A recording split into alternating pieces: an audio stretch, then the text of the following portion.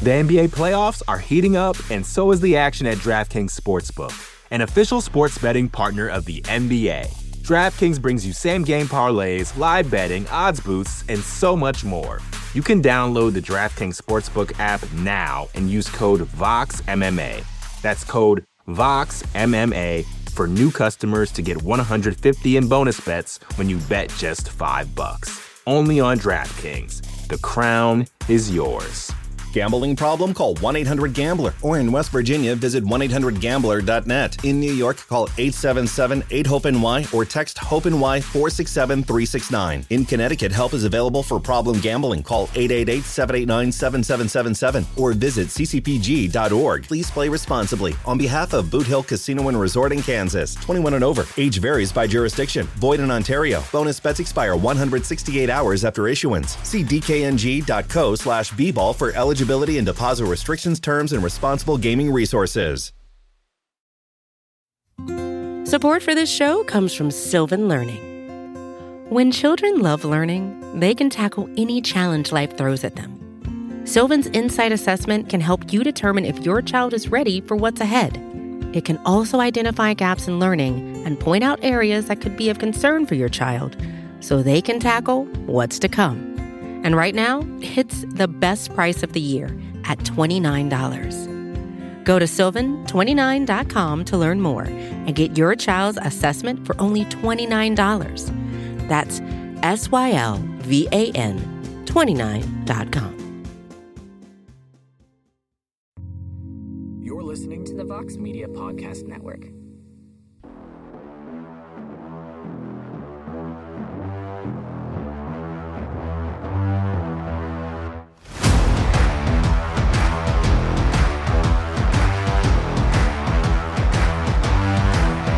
Well, hello there, everybody, and welcome to a brand new edition of On to the Next One, as we are officially in UFC 259 Fight Week. But before we officially turn the page to the UFC's first of two pay-per-view offerings for the month of March, let us answer the what's next questions for the notable names coming out of UFC Vegas 20 this past Saturday night. And joining me, as always, on this adventure, the co-host, the co-matchmaker, the best friend, and the Prince of Positivity himself, Mr. Alexander K. Lee. How's Canada, buddy? How are you? My best friend. Canada is great. It's cold, not as cold as it could be, but I mean, it's Canada. What else do you expect? So it's normal up here, in other words. But no, it's great. I don't know how I feel after last night's 9-fight, 1-draw card, especially from a matchmaking perspective. I guess we'll work it out over the next hour or so and figure out how to deal. But that was a strange one. A strange one last night. Yeah, I don't really know what to say. I still have fun making these matchups. Some of them were a lot of fun. Some were easy, some were hard. But later on in the program, we will get to your submissions, the listeners, via Twitter, email, and yes, AK, even Instagram DMs. Even in my Instagram DMs. I'm trying, folks. I made a promise. I'm doing the best I can, all right? But you're going to hear those submissions later on in the show. But we will kick things off with the main event of the evening in the UFC's heavyweight division. Jairzinho Rozenstruik took on the surging Ciryl Gane. And in the end, the surging prospect continues to, well, surge, AK. Earns a unanimous decision win. Won all 5 rounds rather easily. It wasn't one of those performances that, we're going to remember for years to come, but I guarantee you Ciryl Gane could give a rat's patoot what anybody else thinks. He got 2 paychecks. He's 8-0, and he's, pun intended, on to the next one. So, AK, what do we do? Because it seems like there's 2 options for him, right? One is Derek Lewis. That's what pretty much everybody expected the prize to be in this fight. The other is Alexander Volkov, who just got a big win in his own right not long ago in a main event spot. And let's be honest, he did it in a much more impactful way than Ciryl Gane did. So where does Ciryl Gane go from Saturday night? Is it one of those 2 options, or are you thinking crazy here? No, it's Alexander Volkov. I'm only thinking one option. I don't even love the Derek. I don't hate the Derek Lewis option. I know we said on last week's podcast episode that how much this fight would affect, matchmaking outside of the Miocic, Ngannou, Jones triangle that needs to sort itself out. But No, I remember when Volkov won, I had pegged this matchup as the one that would decide his next opponent. I'm sticking with it. I saw nothing that happened last night, and that's happened in the heavyweight division since to make me think otherwise. I love the matchup. I still think Volkov has the potential to be a world title contender. I would not. I mean, I'm sure Gane would be favored, but I would not be shocked at all if Volkov beat him. And obviously, I'm very high on the Gane train. I think he's not only a contender, I think he could actually be the champion someday. So that's a fight I'd love to see now. It certainly, again, if Gane becomes champion, it could happen down the road. But no, now's the time. There's other people that are tied up. And I'm still on the Lewis versus Overeem train. That's the thing. I think we've mentioned on multiple episodes. Want to see Derek Lewis and Alistair Overeem. So I'm not breaking that one up. So Alexander Volkov, really the only option for me. The sport is so interesting and the show is so interesting because things can change on a weekly basis. Like something happens and you're like, maybe last week I said this, but maybe it's this. But if we're saying it's a choice between Lewis and Volkov, I truly think Lewis was the prize. Like, I think the plan was the winner of this fight is going to fight Derek Lewis. But I think most people expected the fight to go a certain way in terms of entertainment value. And listen, I am not here pooping on Cyril Gane. I would never do that. I thought he fought a very smart fight. He did what he needed to do to win, and that's all that matters at the end of the day. But if we're comparing the two, where are we going? It's the latter for me. It's Alexander Volkov. I think we have Stipe, we got Ngannou, we got John Jones, and then Derek Lewis is right there behind Jones. And then there's everybody else after that, in my opinion. I think Derek's place as the sort of the on-deck contender behind John Jones, it remains, and it is his alone right now. Gane versus Volkov is the fight to make. The winner gets on that level with Derek Lewis, where he's at right now. I think Gane got a dominant win. He won every round. He won pretty much every second of every round. But it just wasn't the sort of star-making performance that most people and probably Dana White and the UFC were hoping for from him. So it just wasn't. But again, he's still a little green. He's only 8-0. And while he doesn't gain the immediate spoils from the moment, we talked about this with Sarah Kaufman on the post-fight show, he got a lot of experience in that octagon. He went the full 25. And I think that experience will pay off in the long run, in my opinion, more than if he went in there and knocked Jairzinho out in the first 2 minutes of the fight. So yeah, Gane versus Volkov, pretty damn good consolation prize, AK. Yeah, and people, please check out Tanner Bozer's take on the situation. Our own Canadian heavyweight Tanner Bozer, who tweeted very shortly after. I won't read it verbatim, but it's something to the effect of like, just saying, why are people criticizing Gane? It's crazy. He's winning the fight. Why would he take a risk? And then you can also check his replies. He has some very amusing replies to incredulous fans who don't seem to understand his point. One of them was like, "Oh, you need to find another job. You're just in it for the money." And I think Bozer replied like, "Yes, how silly of me." How silly of me to have a job and want to get paid for it and compensated for it. Yes, I'm a fool. So, yeah, Tanner Bozer with a great take on it. And again, I don't think the uproar is that bad. I think most people are kind of disappointed just in the fight as it was. Maybe there's even more criticism of Rozenstruik than there is of Gane. Again, it's hard to gauge with social media. And that's more than fair. But, yeah, Gane did what he had to do. And as you said, very valuable learning experience for a guy in his 8th pro fight. Guys, 8th pro fight is not a lot. I know heavyweights move up the rankings fast. That's really not a lot. So, Mike, I would ask, if it was possible, and I know we said Curtis Blaydes should take some time off after that knockout, at least 6 months. We don't want to see him rush back into the cage at all. There's really no reason to. And for some reason he's suspended until, I think, mandatory until April. If for some reason he came back, let's say, and wanted to fight in May or June in the summer, and that was offered to Gane, if you're Gane, is that one you're chomping at the bit for? Because he is higher ranked than Volkov, and obviously not Lewis, but he is higher ranked than Volkov. What do you think? Do you think Gane would be like, yeah, I'm going to jump at that? It would be the biggest stylistic challenge for him yet, I think. I think he would. I mean, I think he would take it just because he's 8-0, and it depends on the spot and the money. But you wouldn't campaign for it if you were him and his team. You wouldn't be like poking at the UFC like, hey, what's going on with Curtis Blaydes? Can we? Probably not. I mean, you could probably find ways to make it look good. Like maybe they see the knockout as a way to like get the low hanging fruit, so to speak. But I still think that's a really tough matchup for him, especially if Blaydes gets going with the takedowns early. Gane's very good on the ground. He's well-rounded, but I mean, Curtis Blaydes has put many of well-rounded heavyweights on their backs and kept them there for the entirety of the fight. So I would say if we're looking between Lewis, Volkov, and Blaydes is clearly option C. Yeah, agreed.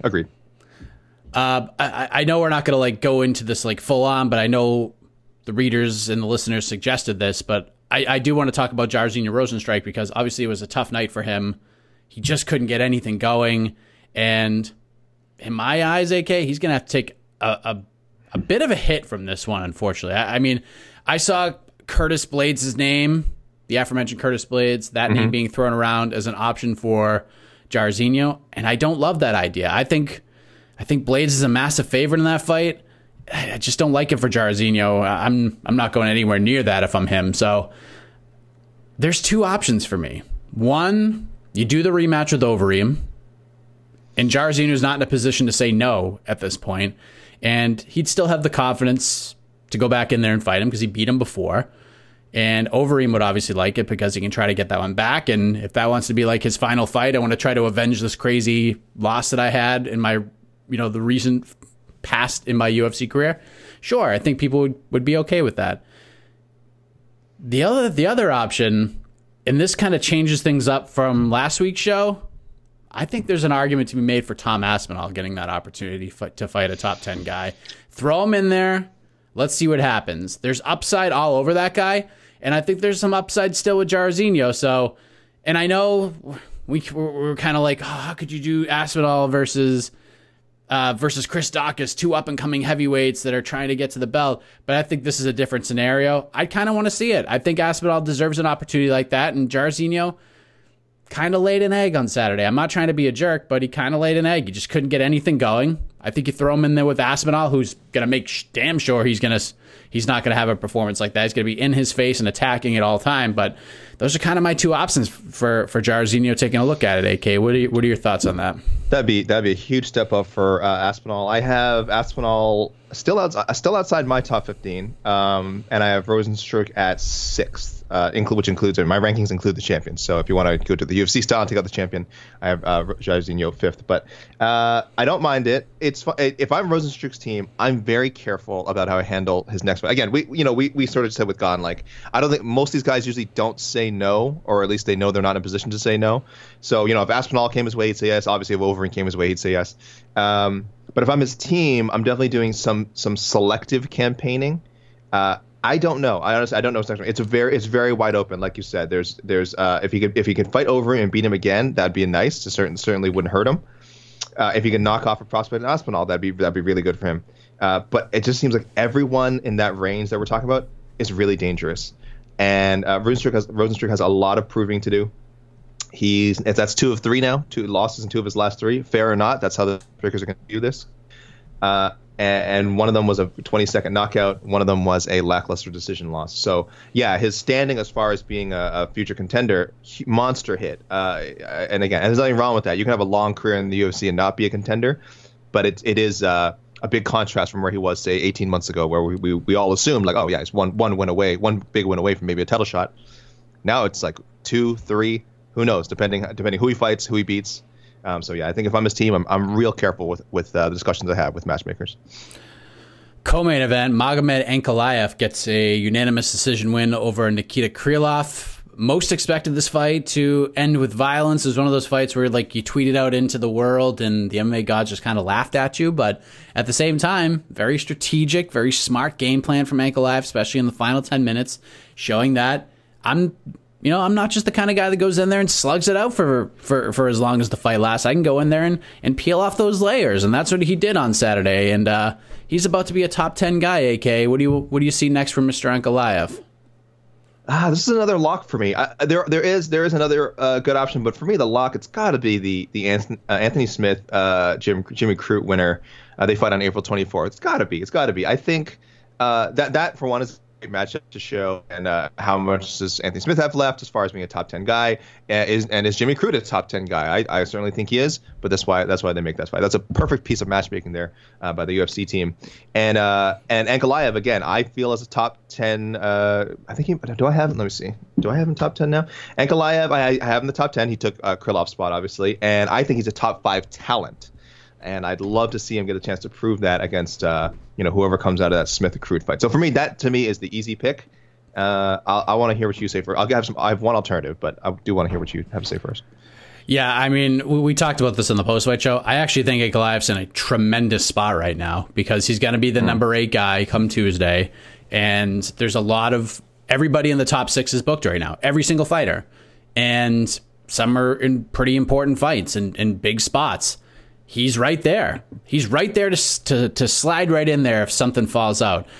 If everything just kind of plays out the way it's supposed to right now, I like the Volkan Ozdemir fight. He's number 7. He's the highest ranked guy ahead of him that isn't booked right now. It seems like the right place to go. And again, he could always just stay ready in case someone falls out. But, I'm okay with him fighting a former title challenger in Volkan Ozdemir. It seems like a good next step, and kind of see how the rest of the division plays out. Yeah, I like the matchup. I hate that. Hate's a strong word. I don't hate anything. On the principle of positivity, I don't hate anything. I find it unfortunate. There you go. I find it unfortunate that Ozdemir has kind of become a very, very high level gatekeeper, a gatekeeper to the top 5. So it's weird. It's, we say gatekeeper, we usually mean like to the top 20, top 15. He's kind of a gatekeeper to the top 5. It just because I feel like on a lot of these shows, not just yourself, but a lot of the readers, I see Ozdemir's name almost always come up when another kind of younger light heavyweight's coming up towards the top 10. And like Ozdemir's like the first name. Oh, there's a perfect guy to test him. And I'm like, he's not that far removed from fighting for a title himself. But it is unfortunate that since then he's lost a lot of fights that could have got him back into contention. He's certainly respected and well recognized as being dangerous, and he's definitely the right test for Ankalaev at this point in his career. But I just find it so strange that he's already, I think he's only like 3 years into his UFC career. I guess that's a lot these days. He's already kind of this top 5 gatekeeper, but there's worse things to be, I guess. He's also, and listen, I'm not a fighter, so I'm not here to judge. He's also like the least active guy in the division. You know what I mean? Like Anthony Smith has probably fought like 3 or 4 times since Volkan Ozdemir fought Yuri Prochazka. You know what I mean? And Prochazka hasn't fought since then either, but he's also been booked to fight Dominic Reyes on multiple different dates. And from what he was telling me in our conversation on What the Heck, there were lots of fights offered that he said yes to. So I don't know. I mean, it's when you're not booking fights and getting them on the books, and like it was a vicious knockout to Prochazka, so I'm not like against him taking time, but I think that's kind of why Ozdemir is such a popular selection in these cases, because he's ranked in the top 10 and doesn't have anything booked, so he's right there. Yep. The NBA playoffs are heating up, and so is the action at DraftKings Sportsbook, an official sports betting partner of the NBA. DraftKings brings you same-game parlays, live betting, odds boosts, and so much more. Don't miss out as the NBA postseason winds down. And new customers to DraftKings can bet $5 to get $150 in bonus bets instantly. You can download the DraftKings Sportsbook app now and use code VOXMMA. That's code VOXMMA for new customers to get $150 in bonus bets when you bet just $5. Only on DraftKings. The crown is yours. Gambling problem? Call 1-800-GAMBLER. Or in West Virginia, visit 1-800-GAMBLER.net. In New York, call 877-8-HOPE-NY or text HOPE-NY 467-369. In Connecticut, help is available for problem gambling. Call 888-789-7777 or visit ccpg.org. Please play responsibly. On behalf of Boot Hill Casino and Resort in Kansas, 21 and over. Age varies by jurisdiction. Void in Ontario. Bonus bets expire 168 hours after issuance. See dkng.co/bball for eligibility and deposit restrictions, terms, and responsible gaming resources. Support for this show comes from Sylvan Learning. As a parent, you want your child to have every opportunity, but giving them the tools they need to tackle every challenge, that takes a team. Now more than ever, educational support tailored exactly to what your child needs can make all the difference. That's why parents have trusted Sylvan Learning for 45 years as the ultimate teammate in their child's educational journey, instilling in them a love for learning and a passion for reaching the next level. And Sylvan's Insight Assessment can identify gaps in learning and areas that could be of concern for your child. It's a 360-degree view into your child's learning that you can't find anywhere else, and helps ensure that your child didn't miss something in school that might put them at a disadvantage in the future. And right now, it's the best price of the year at $29. Go to sylvan29.com to learn more and get your child's assessment for only $29. That's SYLVAN 29.com.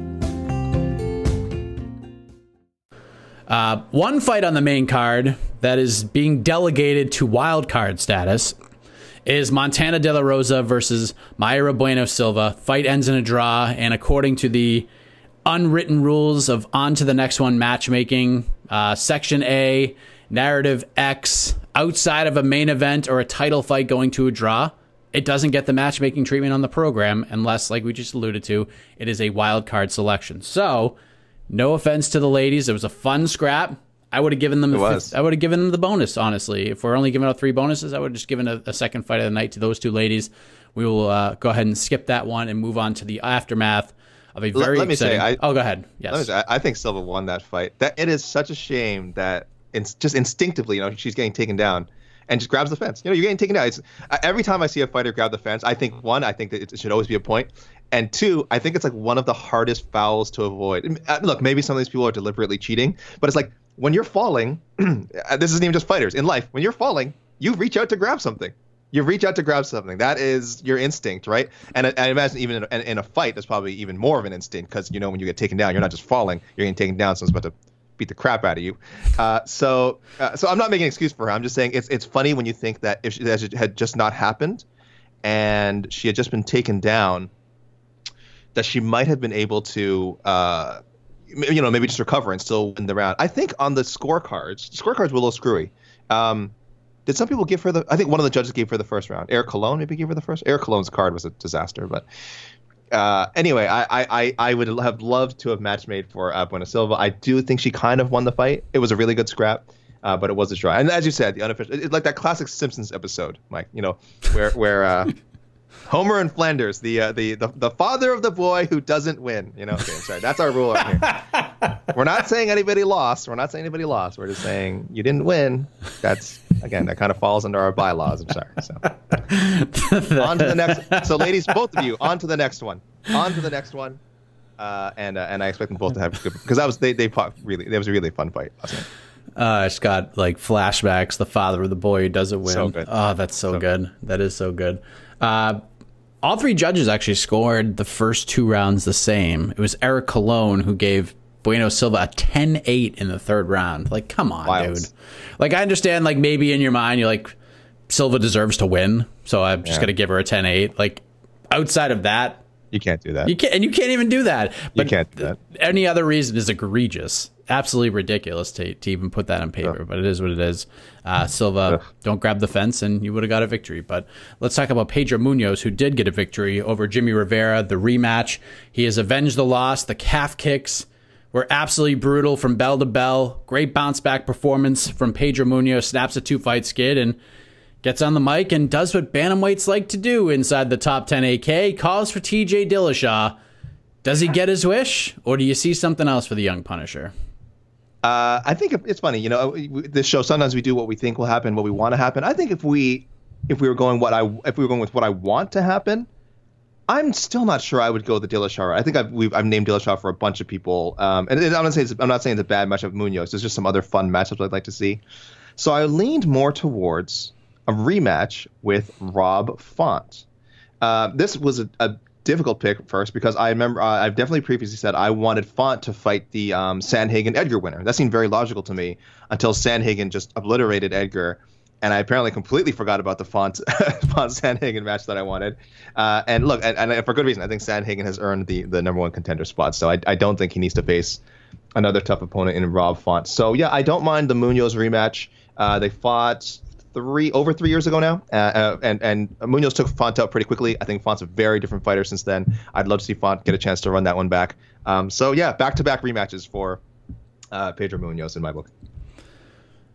That was a popular choice. Poor Rob Font. I mean, the guy is a top 3 fighter, and now he's there. He finally gets to be the hunted, or even the hunter in his position, and now everyone wants to see him drop back 5 or 6 spots to fight Pedro Munoz. It's what a wild sport we live in. But in terms of the Dillashaw call out, I'd like to see it. It'd be fun, but unfortunately, it's just not there for him yet.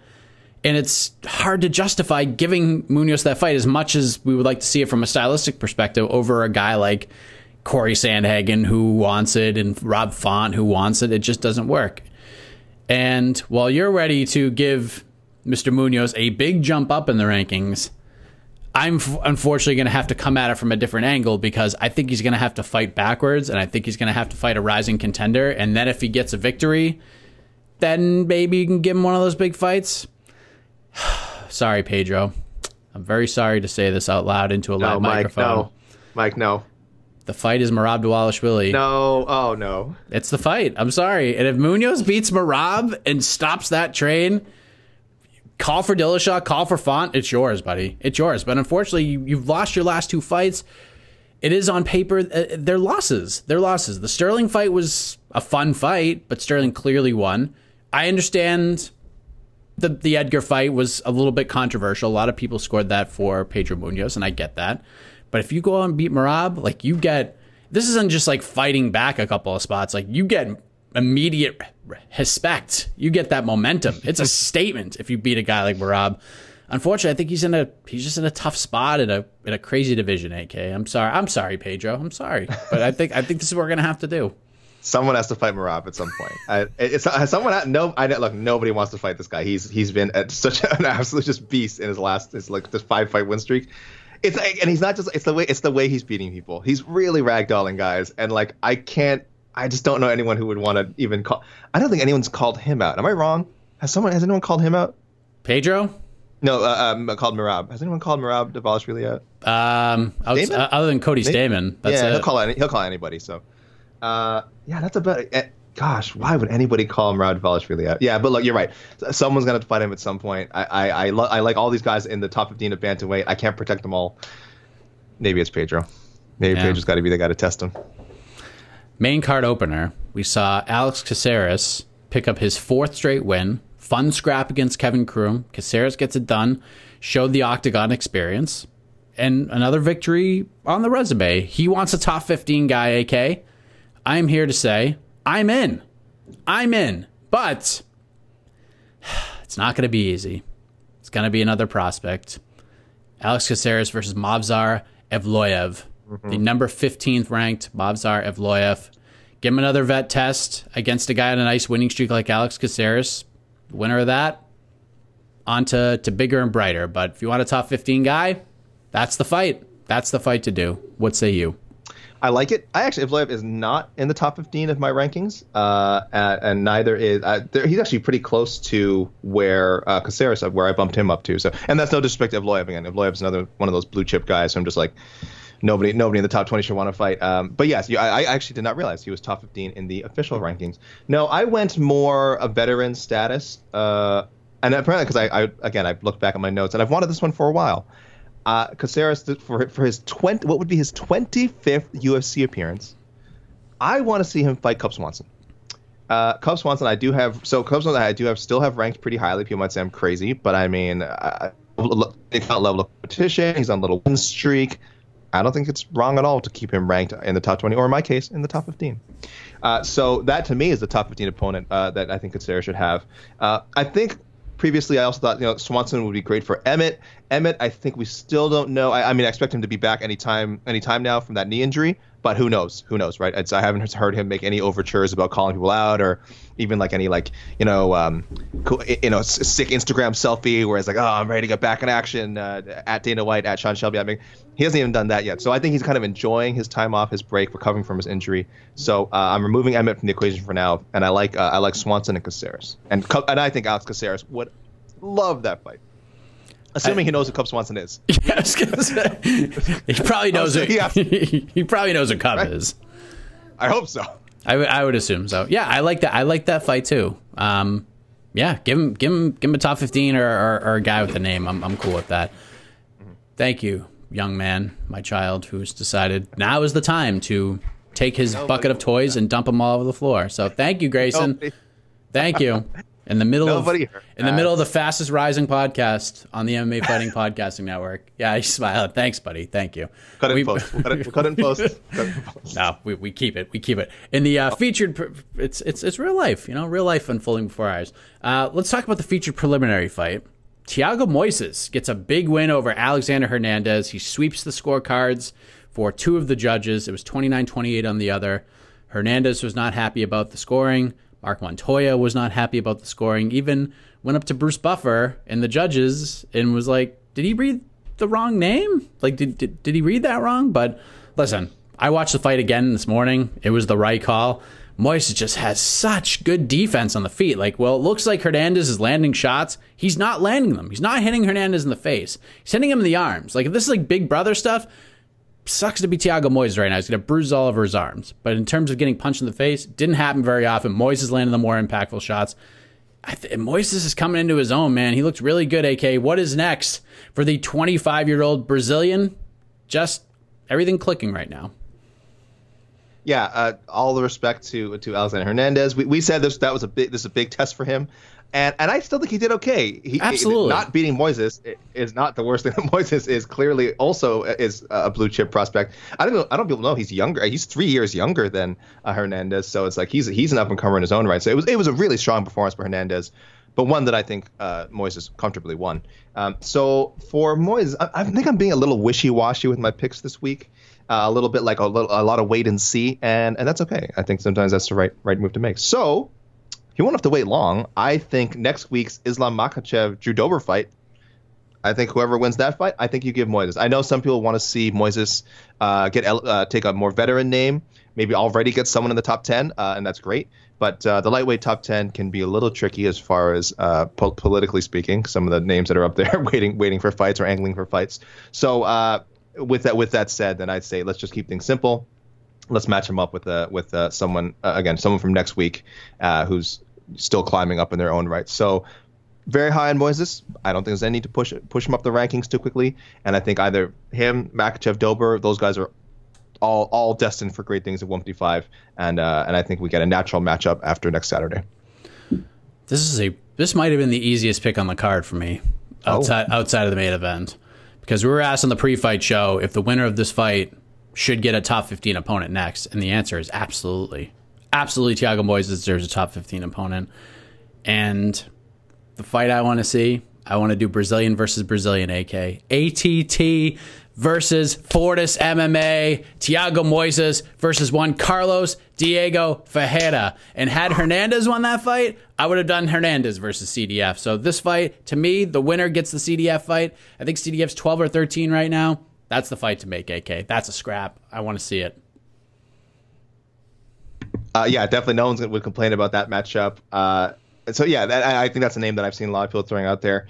Other options I thought, Mike, and only because he mentioned this guy himself. He mentioned Brad Riddell in an interview with our own Guy Cruz. So the winner of Brad Riddell, Gregor Gillespie, that's on March 20th, would be fun. And then I also kind of thought maybe, and maybe it's because I haven't heard from this guy in a while and I don't want to see him fight again soon, maybe Arman Tsarukyan. But he probably has passed Tsarukyan in the prospect rankings right now, and you're right, that and maybe would be a step back. So Ferreira would make more sense than Tsarukyan at this point, I think. Yeah.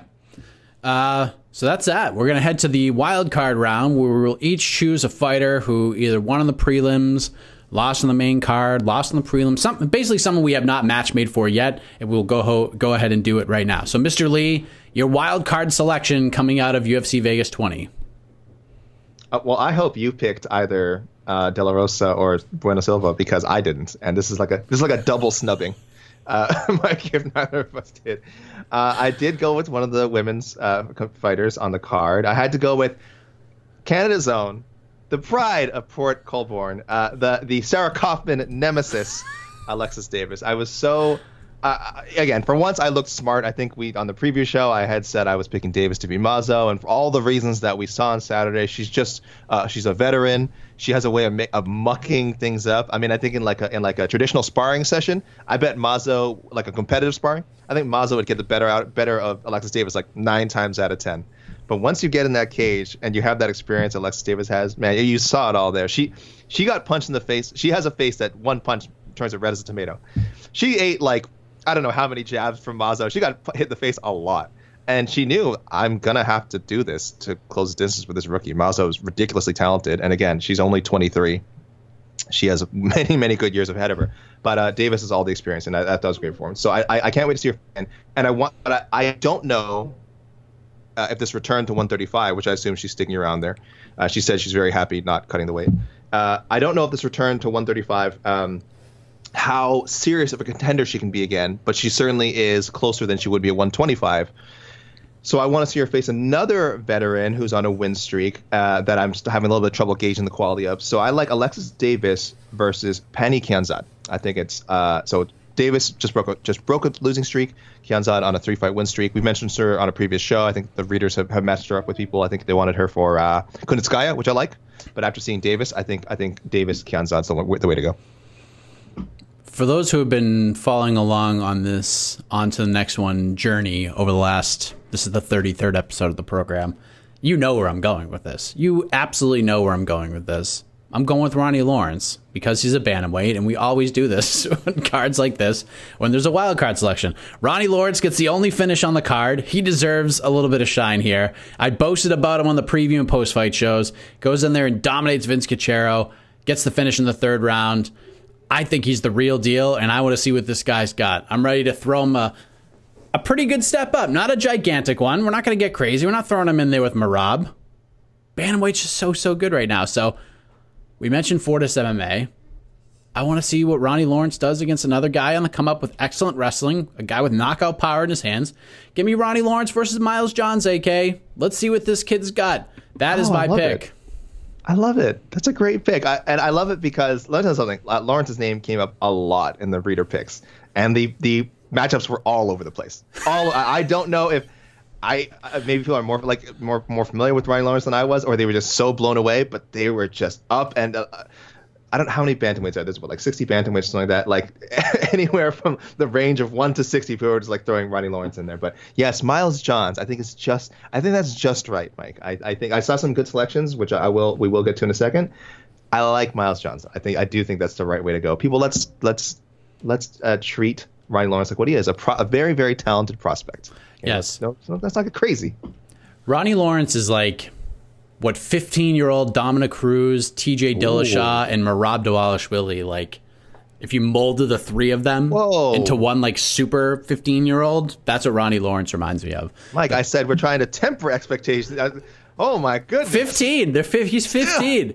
I mean, he's got a lot of room to develop. The talent is there. The blueprint is laid out. The foundation has been laid. It's just how you build the rest of the house. And it's a good foundation. When you have a good foundation, the rest kind of takes care of itself. But I'm excited to see what this kid has. The footwork is so fun to watch. He's got that movement. And you didn't even get to see a lot of it on Saturday because all he did was just keep taking poor Vince Cachero down. Vince Cachero was like scrambling and trying to get up and doing his best, and Ronnie Lawrence just wouldn't give him a second to breathe. So I'm excited to see what is next for that guy. What a performance. He stole the show. I don't know if we have a check the tapes, but... We do. We have a little bit... I didn't realize it was our 33rd episode. So shout-outs to Larry Bird. That's right. Obviously. Scottie Pippen. Duval. And Kareem Abdul-Jabbar. What a number. 33. Kareem Abdul-Jabbar, Scottie Pippen, Larry Bird. Pretty good number. That's right. I don't know if anyone in the NBA is wearing it right now, but that's a lot of pressure. Shout-outs to legends. Yeah, we had some check the tapes. We had some. Our pal Marcus McGahee shouting at me. He's coming at me on Twitter and email right now. So all right, fine, Marcus. Marcus, he wanted to make sure he was credited for calling out Sean Strickland versus Christoph Giacco, which happens on May 1st. So well done, Marcus McGahee. I might have thrown that out there as a possibility for either of them, but I don't remember if I actually made that an official OTTNO pick. Did you? I had this as an alternate. Did you like? But I thought you had made select this. Alex Perez, Matt Schnell. Was that one of the, was that yeah. one you? Yeah, you designated that. So there we go, Mike. So I checked the tapes for you. Alex Perez versus Matt Schnell, now booked for UFC 262 on May 15th. And then we had a trio of championship bouts, which, I mean, I don't know if it's fair to say we checked with that. We called this. I think us and a lot of fans wanted these fights. Figueiredo versus Moreno rematch is now set for UFC 263 on June 12th. And that was set almost in a rare case of Dana. You know, he never makes matches after. I'm pretty sure, if I recall, like the press conference out, he's like, yeah, we're probably just running that one back. So we all checked the tapes. Check mark for all of us on that one. Shevchenko versus Andrade, now set for UFC 261, April 24th. This one wasn't as. I know you wanted. I think we both wanted it. I know it wasn't the number necessarily the automatic choice for a lot of people. I think people weren't sure if Andrade, the one win, was enough, but I think it's the most exciting title fight you can make at 125 right now. So that's official, and of course one that we were all just waiting to become official. Also UFC 261. April 24th, Zhang Weili versus Rose Namajunas. So, and we brought that up on our Dream Fights episode, our year-end, sort of when we had no fights at the end of 2021 in December, 2020, excuse me. I had that as one of my top 5 championship fights I hope was made in this year. So there it is. I think it might have made your list too, Mike. I can't remember. Yeah. So there we go. So some pretty accurate tape. Got some pretty accurate tape.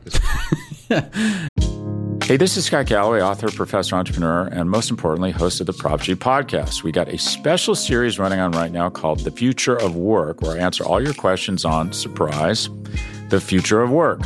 Questions including, what are we missing when we work remotely? Or how do we handle work-life balance when a major opportunity comes knocking? From the provocative to the technical, we're offering insights you won't want to miss. So tune in to The Future of Work, a Prop G Pod special sponsored by Canva. You can find it on the Prop G Pod wherever you get your podcasts.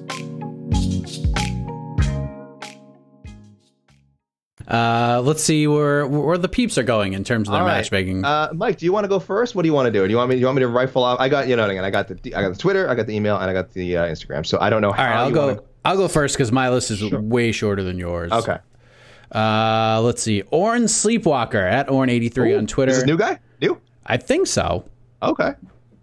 He said Ankalaev versus the winner of Serkinov versus Span.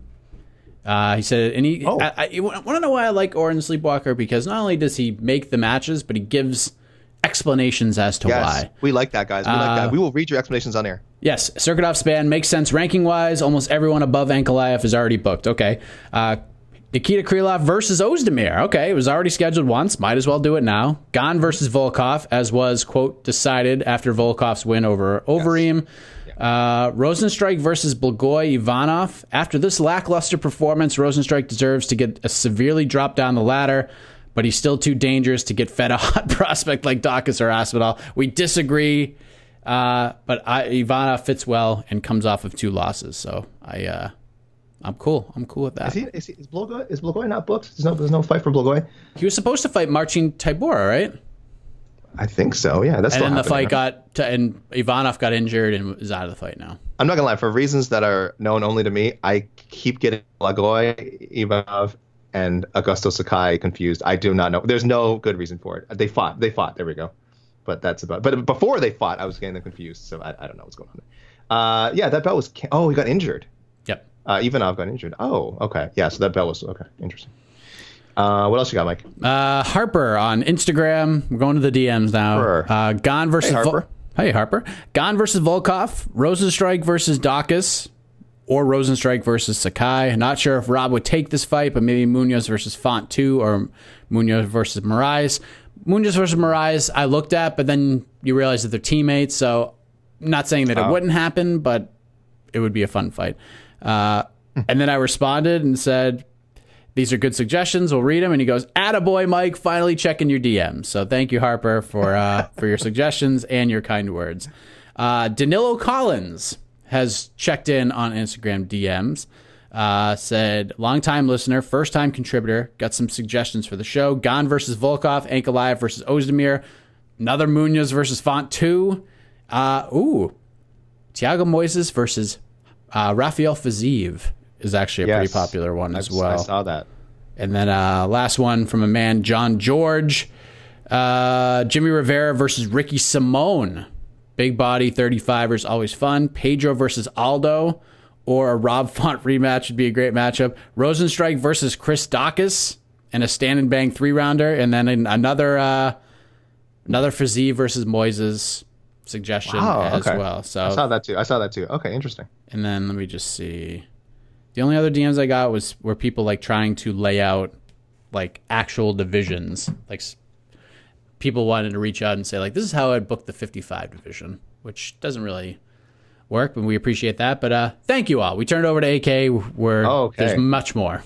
Sure. Well, I'll run down some of the quickies. So off of our site, we sometimes tweet out what do people think. So here's some of the responses to our tweets on MMA Fighting. For Moises, there was a bunch. Mike, give me a quick yay or nay. I'm just going to run off a few names here based on not necessarily if you think it'd be a cool fight, because I think these will all be cool fights. The likelihood of these happening like anytime this year. Okay. So this is from Moises. Felder. Yeah, I'd see it. No, I don't think it happens. But Felder doesn't take it. Yeah, Felder doesn't take that. Dariush. Same reasoning. You don't think that happens? Another guy Moises called out before the fight. Iaquinta. We don't even know. We still don't know what's going on with Iaquinta when he's going to take his next fight. Iaquinta, the only thing Iaquinta said on Twitter last night that I saw was him calling out Hernandez for how he reacted to everything. So maybe that's the fight, right? Maybe that's the one. Dan Hooker. Somewhere down the road. I get same as the other guys. I'd like to see it, but I don't think it happens. After the man gets to see his family again first. That's right. Most important. Jeez Louise. And Tony Ferguson. Same. I'd like to see it. I'm not. You don't these fights this year. This year? If ever. I would say Ferguson probably won't ever happen. Yeah. Felder probably won't happen. Maybe Hooker. Most likely. Maybe Hooker. Maybe Dariush. Later this year. Dariush should have to lose. Yeah, Dariush should have to lose his next fight. But I think Fajeda is more likely than Dariush, right? I think that's the one.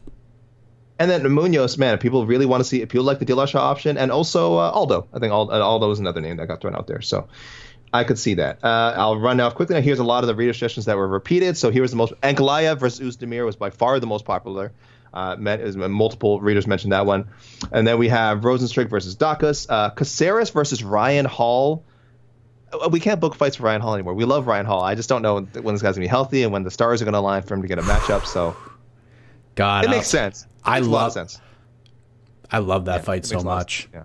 But I'm as much as I love talking about Ryan Hall, I'm almost hesitant to like even fantasy matchmake for him anymore.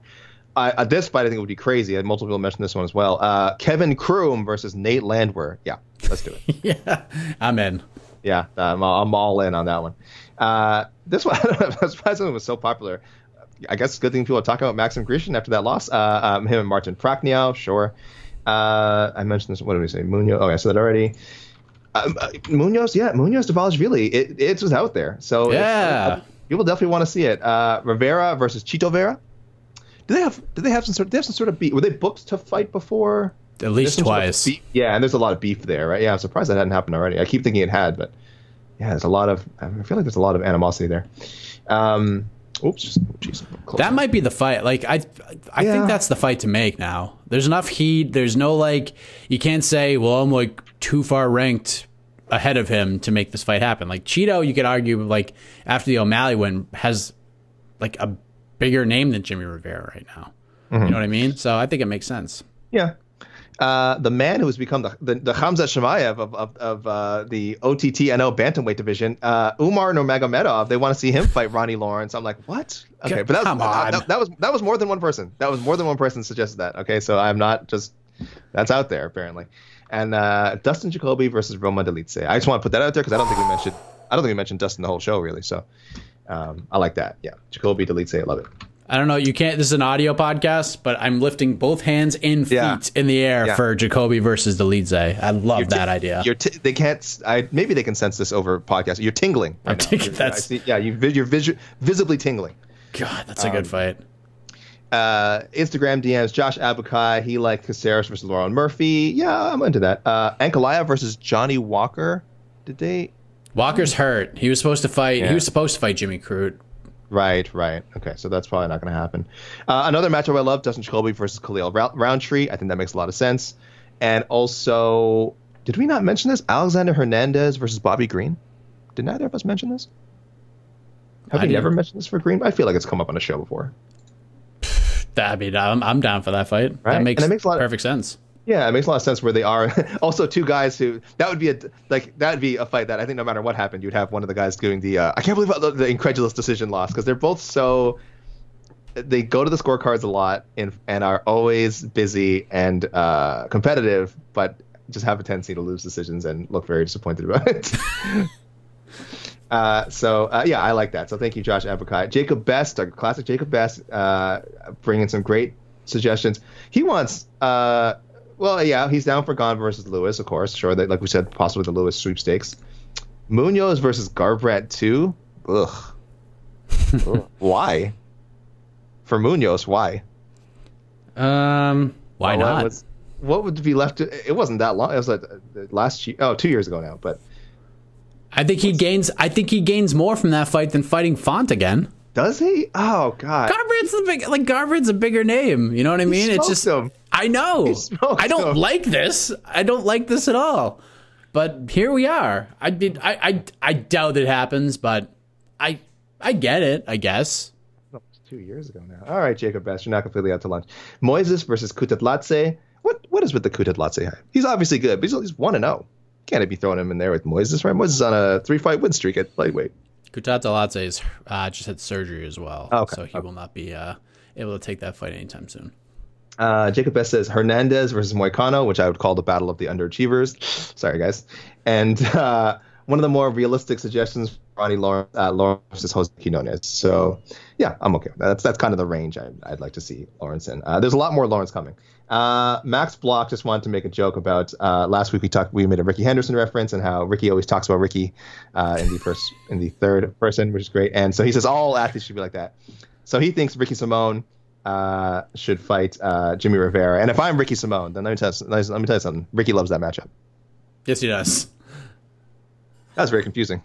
Yes. This is why we don't. Literally, Ricky. People shouldn't talk about themselves in the third person, okay? But yes, Ricky likes that matchup a lot. Yeah, if I'm Ricky, that's what I'm saying. Ricky like. Yes, well, I'm in. Excuse me. I got some quick hits from our email. So email guys, sorry, I'm going to run you guys really quickly because you guys tend to repeat a lot of but our email guys always give great, long, well thought out picks. It's just that a lot of repeats that we've already mentioned. So so I'm picking the best from each of these guys. Harry Dwoskin, he likes Hernandez versus Frivola. I'm into that. Yep. Tristan says he's open to Gane versus Blades, which we sort of mentioned before. Again, I think somewhere down the road, just maybe not next. Matt Bradbury wants Mazza to go back down to 125, and I love this matchup, and I feel like we've definitely mentioned this before. Sabrina Mazzo and Ariana Lipski. Oh God, yeah, that is the fight. That's been the fight for a year since we started the show. It's been discussed.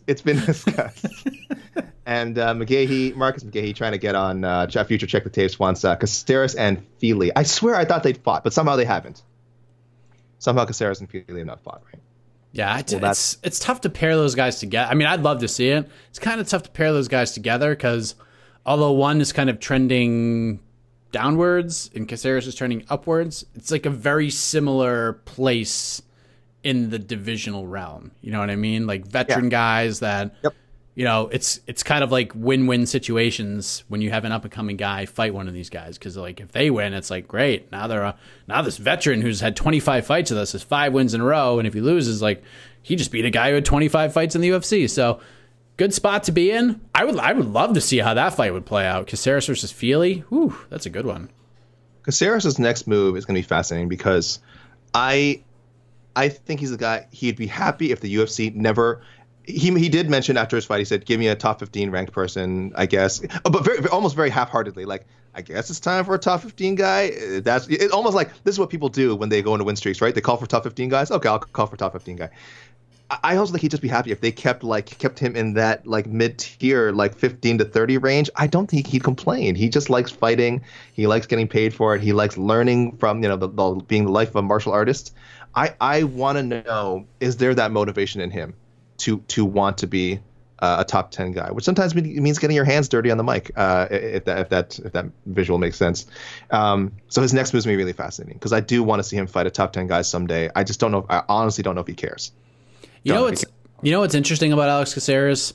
He says that he's not familiar with Alexander Volkanovski, but he approaches the sport the exact same way Alexander Volkanovski did on the come up. Like he's not going to sit there and call people out. He's not going to talk a bunch of junk. He's just going to win fights. And then if he gets to those positions in like merit based, he's a happy camper. He's not going to sit there and change who he is in order to get there. They're very similar guys, which is pretty fascinating. He's a fascinating character. He has been since The Ultimate Fighter. He was definitely one of the standout personalities from his season of The Ultimate Fighter, and like the results have obviously been a little mixed. Just looking at the record, but boy, he's gonna, he's climbing up that all-time UFC appearances list. You mentioned before. Next time, really number 25 for him. It's just crazy, and again has never fought. I think really fought a top contender. So interesting guy. Like on those old like 90s sitcoms, like Full House used to do it sometimes. Like the kids would have like the angel on one side and like the devil on the other side. I feel like I feel like there's like a person, okay? There's a person out there, he's like tough and he just does all these things. On one shoulder, it's like Diego Sanchez. It's like the evil, like grumpy one, and then on the other side it's Alex Caceres, who's like smiling, and it's like similar traits, but one's just like, you can do it, buddy, you can do it, and then the other one's just like, yes. They're just both were on The Ultimate Fighter, and both like live the same kind of a lifestyle, but just have different views completely on what this lifestyle actually means. It's hilarious. Diego the Devil and Alex the Angel. Yep. Remind me to put that in my tweet when we tweet out the show. Check the tapes, bro. Check the tapes, bro. So I'm planning to do DM. And by the way, I don't think I'll have a reader suggestion of the week this week because I don't know. Nothing. Again, and guys, look, I get it. This was a weird card. Again, 9 fights, 1 draw. So really only eight matchups with a definitive result to pick from. So no crazy matches really jumped out at me. But I'll read these guys out real quick. Ryan Doherty, who we haven't heard from a month. Ryan Doherty, welcome back. I don't know why I hadn't thought of this. He says, and I don't know how you feel about this. Silva and De La Rosa, just run it back? Yeah, sure. Is it worth running back? Yeah, I mean, at this I would almost book Silva as if she won. Like, I think feel like Silva won. I think it's worth running it back. Not. I mean, Montana looks like she might be out for a while. So it all depends on how long. I mean, her face is pretty bad. Why would you say that? Is it the massive swelling over her left eye where she clearly could not see about it by the time the fight was over? Yeah. Do you remember the speech I made about Ashley Yoder after she beat Miranda Granger? No, what did you say? That I was just like, I think she's like still a little green, but she's talented, but like she doesn't have that like mean streak in her. Like, go check the tapes, go back and listen to that spiel after Ashley Yoder beat Miranda Granger, and then insert Montana De La Rosa's name in that same speech, because Montana De La Rosa is tough as hell, very talented. But she needs a mean streak, man. She needs to be able to turn that switch on. And I think if she had, like, she doesn't need to get full on tornado, but just have like a little bit of edge to you. Like, have that little bit of extra gear, that sort of violent streak. If she could tap into that in any way, she'd be a really good fighter. Like, she's a really good fighter now, but she'd be much more successful. I think she's too focused on like technique and things like that. And her toughness takes her really far. But if you can find just that little bit of meanness, I think she'd be really successful. Like, I think she could be like a top 5 fighter. I think, again, the foundation is there. But that layer in her game that she needs to take herself to the next level, we just haven't seen it yet. I think I'd also like to see the defense, bone up on the defense a little bit. Like we said, she's such a BA-MFer that I think she's just like, yeah, clinch knee me in the face. I don't care. She's like, you're not going to knock me out. And it's like, yeah, Montana, she's probably not going to knock you out, but it is going to mess you up real good, as we saw, like we said, by the end of the fight. And again, because she has obviously no fear of getting KO'd, she kind of just walks through stuff, she kind of just trucks through it. That's great. That's not going to, that's not how you win fights in the UFC usually. Again, unless you yourself have like one punch knockout power, which I don't think she does. So, I think we kind of agree. There's a mentality shift that needs to happen, both in terms of aggressiveness, but also for me, I feel like that aggressiveness has to be tempered with just a little bit better protecting that neck, protect that head, because she's really good. But I'm not against the run back. I think Silva won. I'd rather just see Silva move on, but you want to run that one back, I got no problem. Yeah. Liam Perry likes another veteran matchup, Alex Caceres versus Darren Elkins. Young Rabbi 86 coming in with a matchup that we kind of discussed on the previous show. We said maybe if he were to get a top 15 guy, maybe Edson Barbosa. But I'm still holding out hope that someone has the good sense to book Edson Barbosa and Korean Zombie. So for me, Barbosa is, in my mind, Barbosa is booked. I'm sorry. I don't care to see anyone else. I'll skip ahead here. Mitchell Robinson.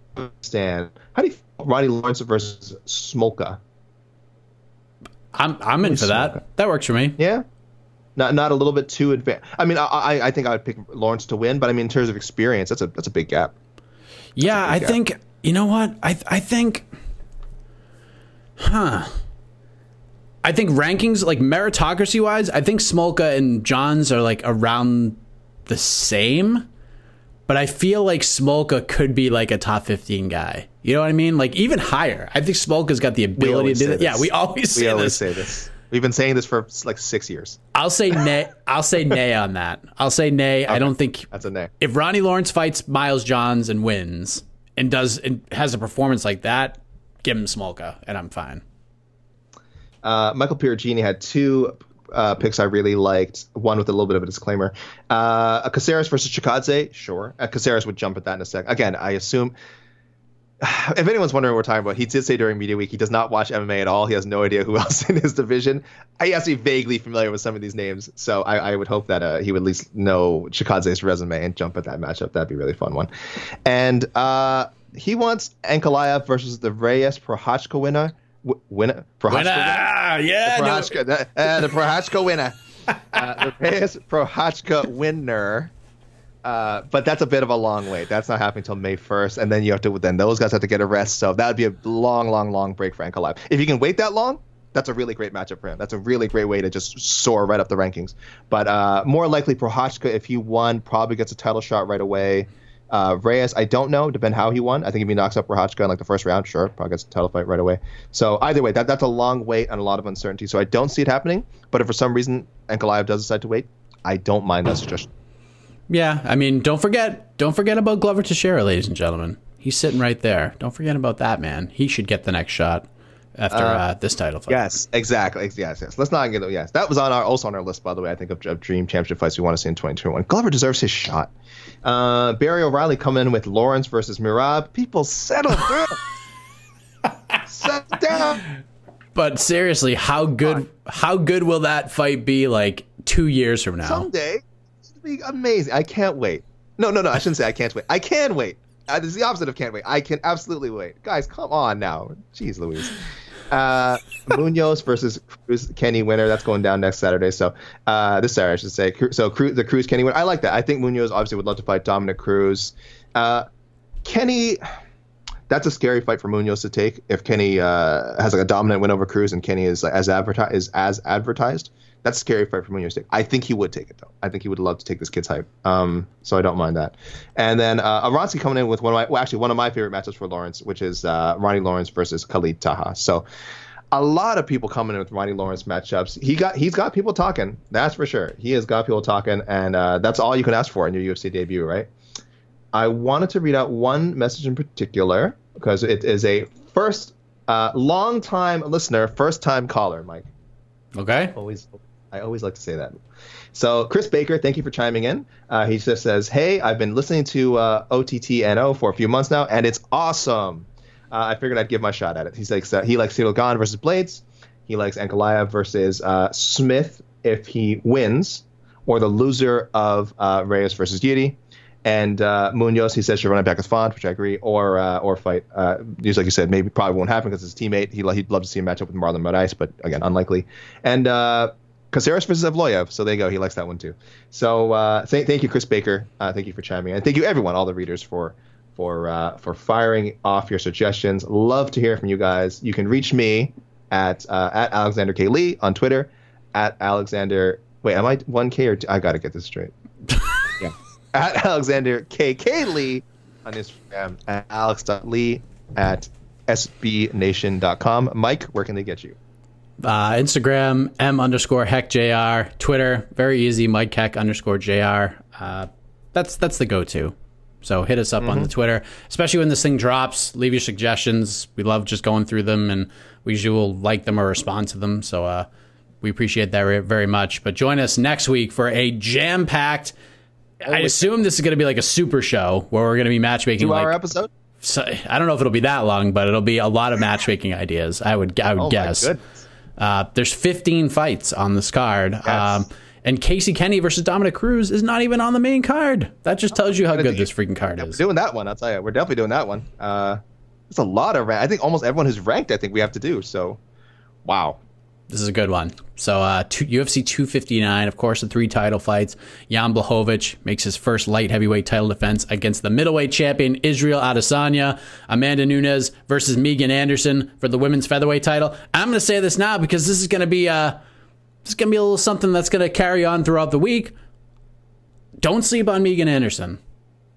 I got one of those old-fashioned feelings. I agree. Don't sleep on her. I would not tell anyone to wager. I would say, don't bet on this one. I would say, don't wager. Well, I guess when you have an underdog this massive, I think she's plus 700.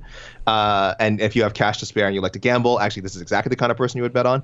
But I mean, obviously, I'm saying that the logical pick is Nunez. But just a plug, Jed and I just wrote a Great Divide talking about where we split up the names, so it's not about who we actually think is going to win. We just split up the names and made arguments for everyone.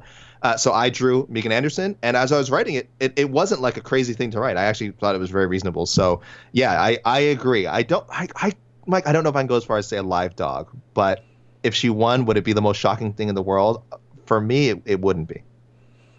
It would be very surprising, but I think it would be the second biggest upset after the absurd Shana Dupps and Maria Agapova odds, which never should have even been that high in the first place.